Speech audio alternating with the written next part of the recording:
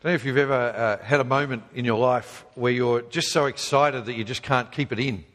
And you're meant to hold it in, you're meant to be sort of keeping a secret or something, but then you just sort of blurt it out because you're too excited about it. At the moment, I have the dubious privilege of going to lots of primary school concerts and things like that, just because of the age of my children. And with the Christmas concert, there's always one kid every year who has been told, learn this line off by heart, learn this line off by heart. So they learn it off by heart, and then they go out and they just say it straight away, even though it's not the right point for it in the play or whatever it is. It happens every year. I'm looking forward to it again this Thursday when I go to the... But it happened to me a little while back, fair little while back actually, when Victoria and I got married at the wedding service. If you were ever to get you can borrow the video actually of our wedding if you want to have 3 hours of your life you don't want to get back. But anyway, and if you've got a video player as well to play it on. But there's a point in the service where if you ever want to see me get a bit embarrassed, you can see it. I'll face the role. So I was facing this way, obviously, as the minister's marrying us. And you see this point, and people have actually watched the video and paused it for me just to point it out, where you see the flush of embarrassment go the whole way up the back of my neck onto my ears, and they go bright red like sort of beacons. And so people, very helpful family and friends, have pointed that out to me. But what happened was, the vows, where it's, will you take Victoria to be your wife? And then he's got about 10 more lines to say after that, and it's at the end that you say, I will. The minister made the mistake of pausing after, will you take Victoria to be your wife? And I said, I will. And he told me at the rehearsal, we don't have any microphones, so you've got to say it really loud. So I said, I will. I've already got a loud voice, And so the whole place just erupted as he said, settle down, big fella, we've got about 9 more lines. You've still got to love and cherish until death do us part and all that sort of thing. And as I say, I just went red and that sort of thing. But when you're excited, you really want something, you can't keep it in, can you? It just sort of bursts out of you. And this is one of those moments in the story where that happens now with Joseph. And so if you're here with us for the first time tonight, you're coming in on the end of the story. And I hope you'll go home and read the rest of the story right back from chapter 37. But for all of us here, we've been following along the whole while, and we know Joseph has been keeping this secret in. So his brothers have come to him, and he's recognised them, but they haven't recognised him. And so he's been testing them, and we've seen it over and over again, haven't we? He's been setting these sort of tests for them to see, have they repented? Have they changed? Are they going to act differently now? And in particular, are they going to treat Benjamin, their father's new favourite, are they going to treat him with jealousy and hatred like they treated Joseph all those years ago? Or has something changed in them? Has there been repentance? And so he's seen the way they've changed. He's seen the way that they now treat Benjamin with respect and love, not with jealousy and hatred. And then finally, last week, Judah steps up and does this incredible Christ-like act of sacrificial love. And remember we saw it last week, it's the high point of everything we've seen so far, as Judah steps up and says, don't punish my little brother Benjamin, even though he's dad's favourite and even though he gets everything and I get nothing, don't punish him, take me instead. And the only way to describe it is it's Jesus-like. It points us forward to Jesus as he says, I will take responsibility for this one who is my father's favourite. And so now as we pick it up at chapter 45, we see that Judah's offer is sort of like the final straw for Joseph. It's too much for him. So look at verse 1. It says, Joseph could no longer keep his composure in front of all his attendants. So he called out, send everyone away from me.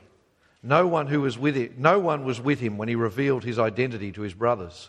But he wept so loudly that the Egyptians heard it, and also Pharaoh's household heard it.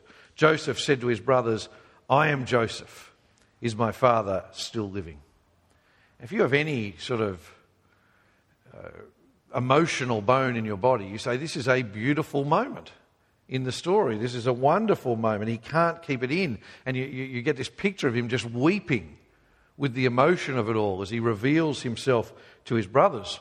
But of course, it's not quite the magical, beautiful moment for the brothers because they're terrified. They realise now that this man who's been messing with them, that's what he's been doing for the last few chapters, who's been messing with them, this man who has their lives in his hands, is the brother they tried to kill and the brother they sold into slavery. And it says there, do you see it there? They were terrified in his presence. I mean, they're thinking, what's he going to do? What's he going to do to us? Will he give us what we deserve? But he doesn't. And instead, he makes one of the great statements of the Bible. Look at verse 5.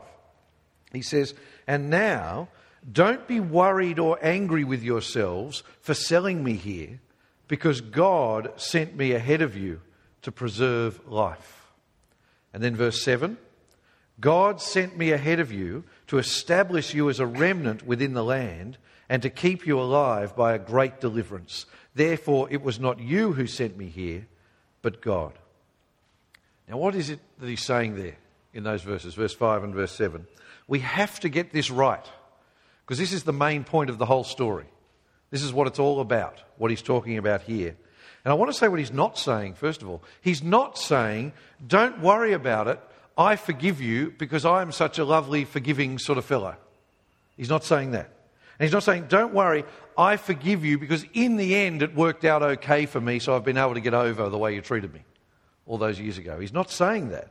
What he's saying is, I am able to forgive you because I understand that God has worked through all these things to bring about the fulfillment of his promises. He's saying, I'm able to forgive you, I'm able to not hold this grudge against you, not take revenge, because of what I know about God, because of what I've learned about God. To put it in New Testament language, he's saying, I can have this attitude towards you because I am genuinely convicted that God works through everything, good and evil and in between, for the eternal good of his children. You see, it's because I understand that God is in control of all things. That's why I don't need to take revenge. That's why I can forgive you. See, what Joseph is doing here is it's like he's giving them a great Sunday school class while they're standing in front of them. He is teaching them great theology. He's explaining one of the most wonderful theological truths, the fact that God is in control of everything, that God is working for the good of his children in everything, even when it looks hopeless and even when it looks like he could never be doing it. That's what he's teaching them. But more than that, what he's doing them is he is showing them and us how good theology, what you have in here, transforms you and changes you. See, what we believe drives how we act and how we treat other people. And on the other side of the coin, how we act and how we treat other people shows very clearly what we actually believe. See, this is why we need good theology. This is why we need to have our minds shaped by God's word. Every so often I talk to people at church and they say, I don't need to study the Bible anymore. I think I've got enough. I know enough of the Bible, right? I've got a simple faith. I know that Jesus died for me. I know he rose again and that's enough. No. You need to transform your mind or have your mind transformed with the knowledge of God. That's why we devote ourselves to the study of the Scriptures. See, when we don't forgive another person, so think back to when someone has hurt you.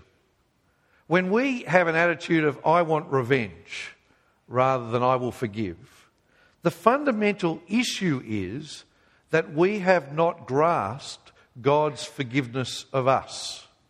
We've not grasped the truth that God teaches us in his word, that we are sinners who need forgiving ourselves. When we hold on to resentment, you know how we're very good at that, holding on to a grudge, it's because we haven't grasped God is working for good in all things, even through the way this person has hurt me.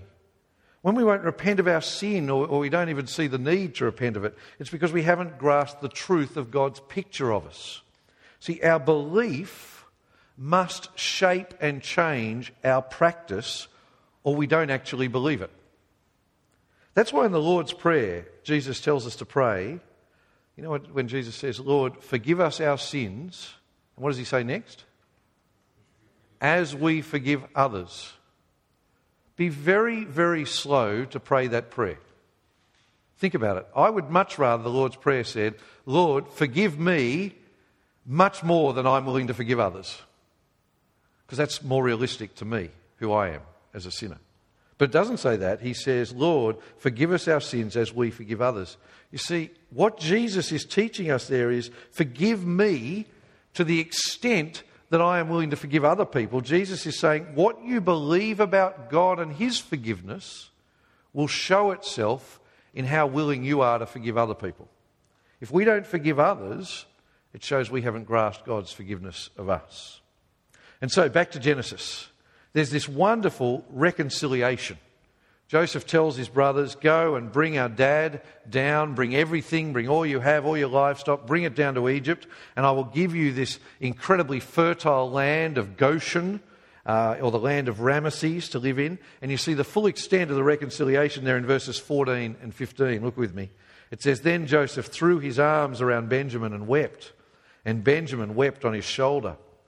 Joseph kissed each of his brothers as he wept, and afterward his brothers talked with him. So now at last, after all these chapters, they are truly reconciled.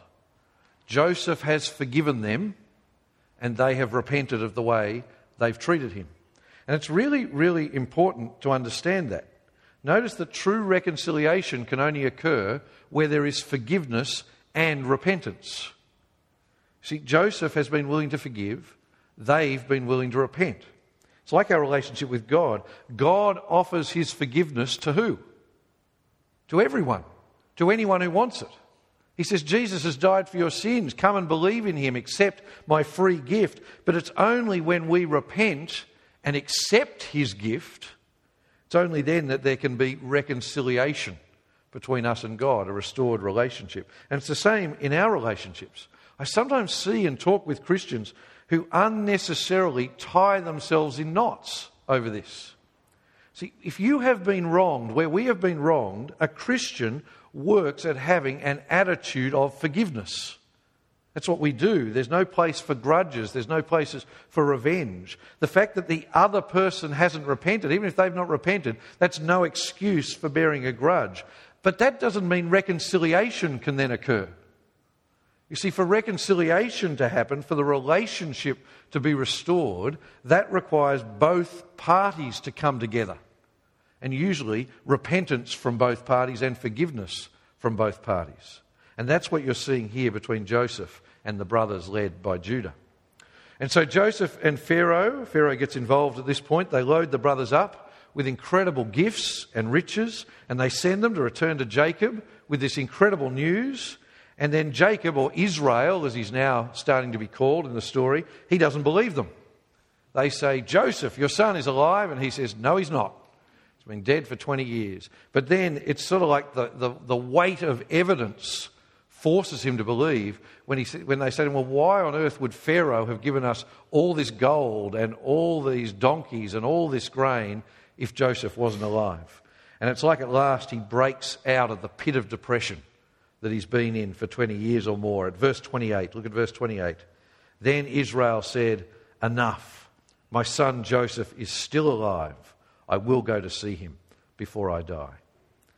And in some senses, this is the climax of the story at this point. At last, Jacob can stop mourning and be happy again. But Jacob still had a problem.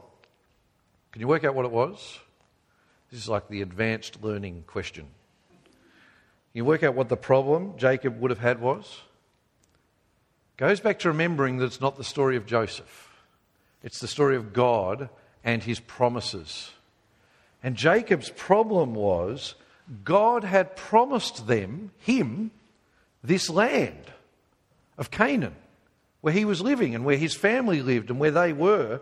But here he was about to leave it behind, and there was going to be no one from God's chosen people still in the land of Canaan.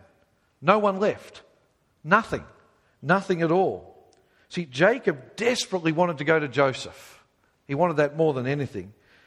And if he didn't go, he was caught, because if he didn't go, then God's promises would fail because they'd all die of starvation. But if he did go, he was thinking, am I giving up on God? Am I giving up on God's promises to me for my family to live in this promised land forever? And so he stops at Beersheba. We're right at the start of chapter 46. Come along there with me, 46 verse 1. He stops at this place, Beersheba, right on the edge of the promised land. Now, you've got no reason to know where Beersheba is, and I could put a map up and you'd smile, but you wouldn't really be able to tell where it is, because it's smack bang right on the edge of the desert. But the reason that's important is it's the last place in the Promised Land before you head out and go to Egypt. So it's like he gets right to the edge, and he says, hang on, I've got to stop and do business with God. And more than that, Beersheba was one of the places that God appeared to Abraham, and God appeared to Isaac. And so they'd done business with God there. And so he stops and he says, I'm going to offer sacrifices to God, probably sacrifices of thanksgiving that his son was alive more than anything else. But then that night, God appears to him in a vision. He's lying there at Beersheba and he hears God's voice say, Jacob, Jacob. And Jacob says, here I am, Lord. And now look at what God said to him. Chapter 46, verse 3. God said, I am God, the God of your father. Do not be afraid to go down to Egypt, for I will make you into a great nation there. I will go down with you to Egypt, and I will also bring you back. Joseph will put his hands on your eyes. I hope you can see why this vision from God was so important for Jacob. It's because God was saying to Jacob, by going to Egypt, you're not thwarting my plans. You're not giving up on me. It's all part of my plan. So God says, don't be afraid, don't fear. And then he gives him these 4 reasons. If you're someone who takes notes, you'll see I've left 4 points on your outline just to keep you following along, to write down the 4 reasons God gives Jacob for why he should go to Egypt. And the first is God says, don't fear, because it's in Egypt that I'm going to fulfill my promise to you to make you a great nation. Remember the promise? You'll have as many descendants as there is sand on the seashore or stars in the night sky. He says, well, in Egypt, I'm going to turn you from this ragtag family of 70 into a nation of millions of people. So that's the first reason, don't fear. Then God says, don't fear, because I will be with you there in Egypt. This is so, so important. And people have misunderstood this for thousands of years. God is never stuck in one place. You don't find God in the Promised Land. You don't find God in a temple. You don't find God. God's not more up there than he is down there. God's not in any place like that. God is where his people are. God is with you wherever you are. This is not holy ground. This is just something to keep the rain off us, and often it doesn't do that very well. You see, this is the point. God says, you don't have to be here in Canaan for me to be with you. I'll be with you wherever you go, and I'll be with you in Egypt. Thirdly, God says, don't fear, because I will bring you back. In the future, I'll take you out of Egypt, and I will give you this land again. You're not leaving it forever. And fourthly, God says, don't fear, because Joseph will put his hands over your eyes. That's very strange, isn't it? I'd be scared if someone came up and put their hands over my eyes. But it's a poetical way of saying, Joseph, your favourite son, he will be with you when you die. You're not going to lose him again. This is it. You're going to see Joseph and he will be your son until you die. If we just pause there, God's words to Jacob, don't fear, don't be afraid, they are for you and for me as well. The New Testament has 2 different sort of understandings that we've got to hold together on the fear of the Lord. On the one hand, fear God in the sense that we honour him and treat him with the reverence and the awe and the respect that he deserves. In that sense, if you don't fear God, you are a fool. That's what the Bible says. It says if you don't fear God, if you treat God like some kind uncle who's your equal, then be very, very afraid, because God is righteous and God is holy and we are sinners. If you treat God like someone who owes you something, then be very, very afraid. And that is the message that most Australians need to hear, frankly. But in another sense, God says, if you trust in Jesus, then don't fear. In the sense of don't fear what will happen to you in the future. Don't fear my condemnation and wrath. God has made promises to you if you trust in Jesus, just like he made promises to Jacob. If you trust in Jesus, God says, don't fear because I have forgiven you and I have declared you righteous. If you trust in Jesus, God says, don't fear because I am with you always. And when Christ returns, I have a place for you in my kingdom. And so like Jacob, we now live in the light of those promises. We get on with our lives, trusting God, trusting that He'll do for us what He's promised. And it's like Jesus said. Jesus said, seek first my kingdom and God will look after the rest. Jesus was just applying what Jacob said. But back to Jacob. Jacob sets off for Egypt with all 70 of his family. They're listed there if you look at chapter 46. If you're one of those people that love lists of names, you can read through that for yourself later on. And he does it happily. He goes without fear because he knows God is with him and God is working for his good. Which brings us to the final reunion. Last week was sort of like the scariest family reunion in history. Now, this is the real happy family reunion. And you can only imagine the look on Jacob's face, can't you? When not only does Joseph come out and meet him after 20 or 25 years, but Joseph comes out riding on a chariot dressed up as the king of Egypt. You know, he's going, hang on, this is my son who's coming out to me. But that's what happens. And so they hug and they weep. And then look at chapter 46, verse 30. It says, then Israel said to Joseph, at last I can die, now that I have seen your face and know you are still alive. If you've been reading along closely through the story, you'll have noticed that for 25 years, everything Jacob has said has been about death, but in a negative way. So ever since he lost his son, he has said, I want to die.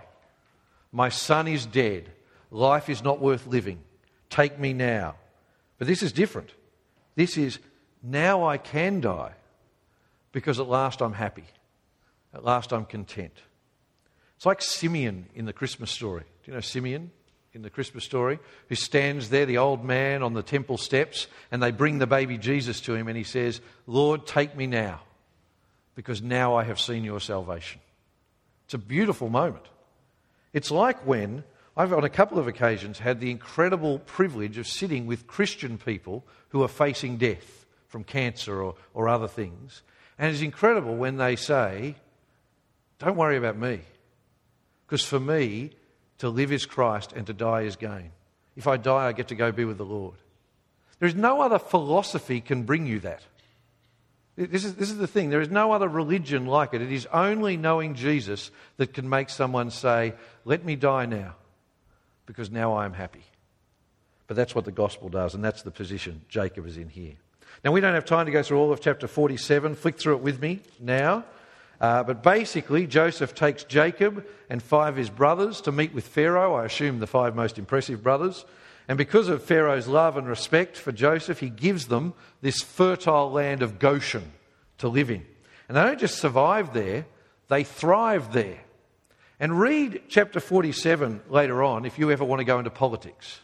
So if you've got an interest in, I don't know why you would do that, but anyway, if you did, read it, because Joseph is incredibly shrewd, and what he does is he basically arranges things so that every Egyptian person becomes a slave of Pharaoh and have to pay him 20% of everything they ever earn forever. And the only free people in all of Egypt are him and his family. So if you ever want to learn how to be a shrewd politician, just read chapter 47. And what this is, though, is it's the final outworking of what we've seen right through this book, of how God has worked for the good of his people, despite their evil actions, even through their evil actions.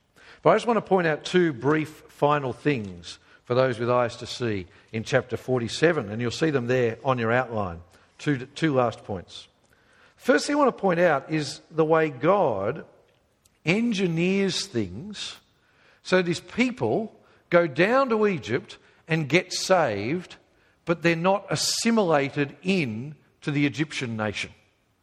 That's a big concept, but I'll explain what I mean. We've seen it a couple of times in the story already. Did you notice back in last week's chapters where when Joseph had his brothers over for dinner, they all had to sit at different tables? Remember reading that?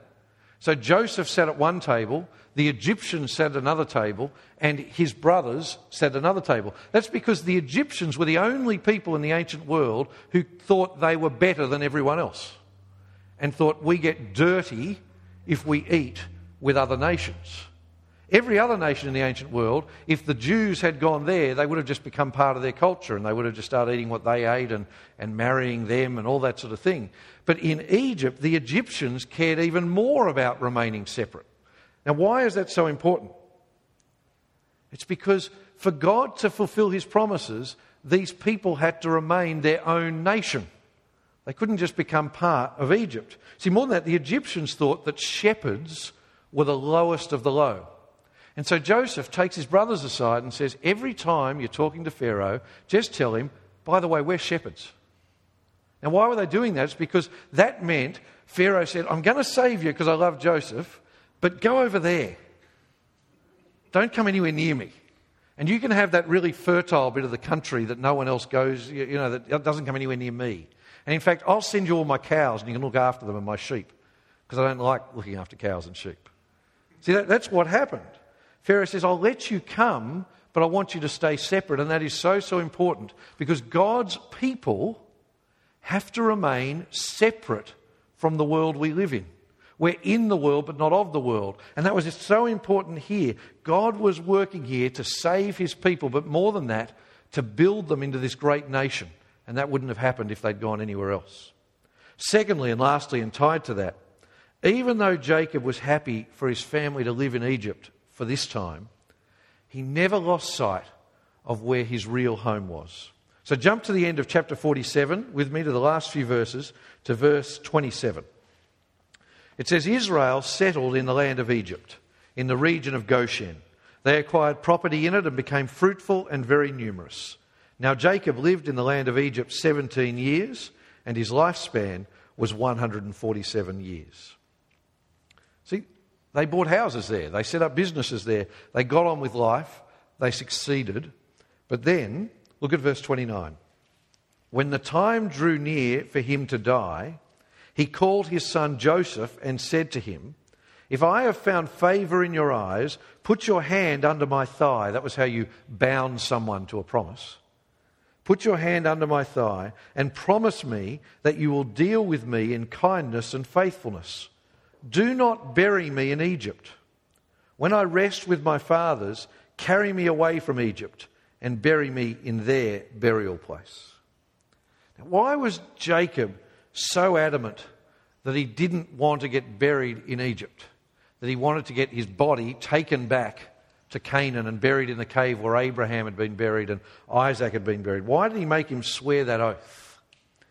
It wasn't because he was superstitious. It wasn't because he thought, if I don't get buried there, then, God can't look after me. So it was nothing like that. Jacob knew he would go to be with the Lord when he died, wherever he was buried. He knew that. See, what Jacob was doing was making a point to Joseph and to all his people. He was saying, Egypt is not our inheritance. This is not our home. This is not the end of the story. This is not where the story ends for God's people. Canaan is the land that God has promised to us. That's our future. Here in Egypt, we'll be fruitful, we'll be blessed, we'll grow into a great nation, but we'll always have one eye on something better to come. We will always be looking forward to something much, much better, our own land where we will live under God and he will be our God and we will be his people. And brothers and sisters, this is the main point I want you to take away from tonight's passage. Because at that point, Jacob is speaking to you and me, not just Joseph and the people 4,000 years ago. And I hope you know this, but we need to be reminded of it every week and every day. We, the New Testament people of God, we are living in Egypt. That's where we're living. You might think, no, I'm not living in Sydney. We're living in Egypt in the sense that we are living in a land that is not ours and is not our future. See, this world is not your inheritance. This world is not your home. This is not where the story ends for you if you trust in Jesus. Where are we citizens of, if you're a Christian? Where should your passport say, citizen of? Heaven. That's what you're a citizen of. Here on earth, we're just temporary residents. We're like those refugees just sort of roaming on through. We look forward to that day when Christ will return and he will bring a new heaven and a new earth, and we will live in it with him forever. So it's fine to build a house here in Egypt. It's fine to enjoy the fruit of your labours here in Egypt. Maybe get married and have children here in Egypt. But we must never get too attached. We must never get too comfortable here.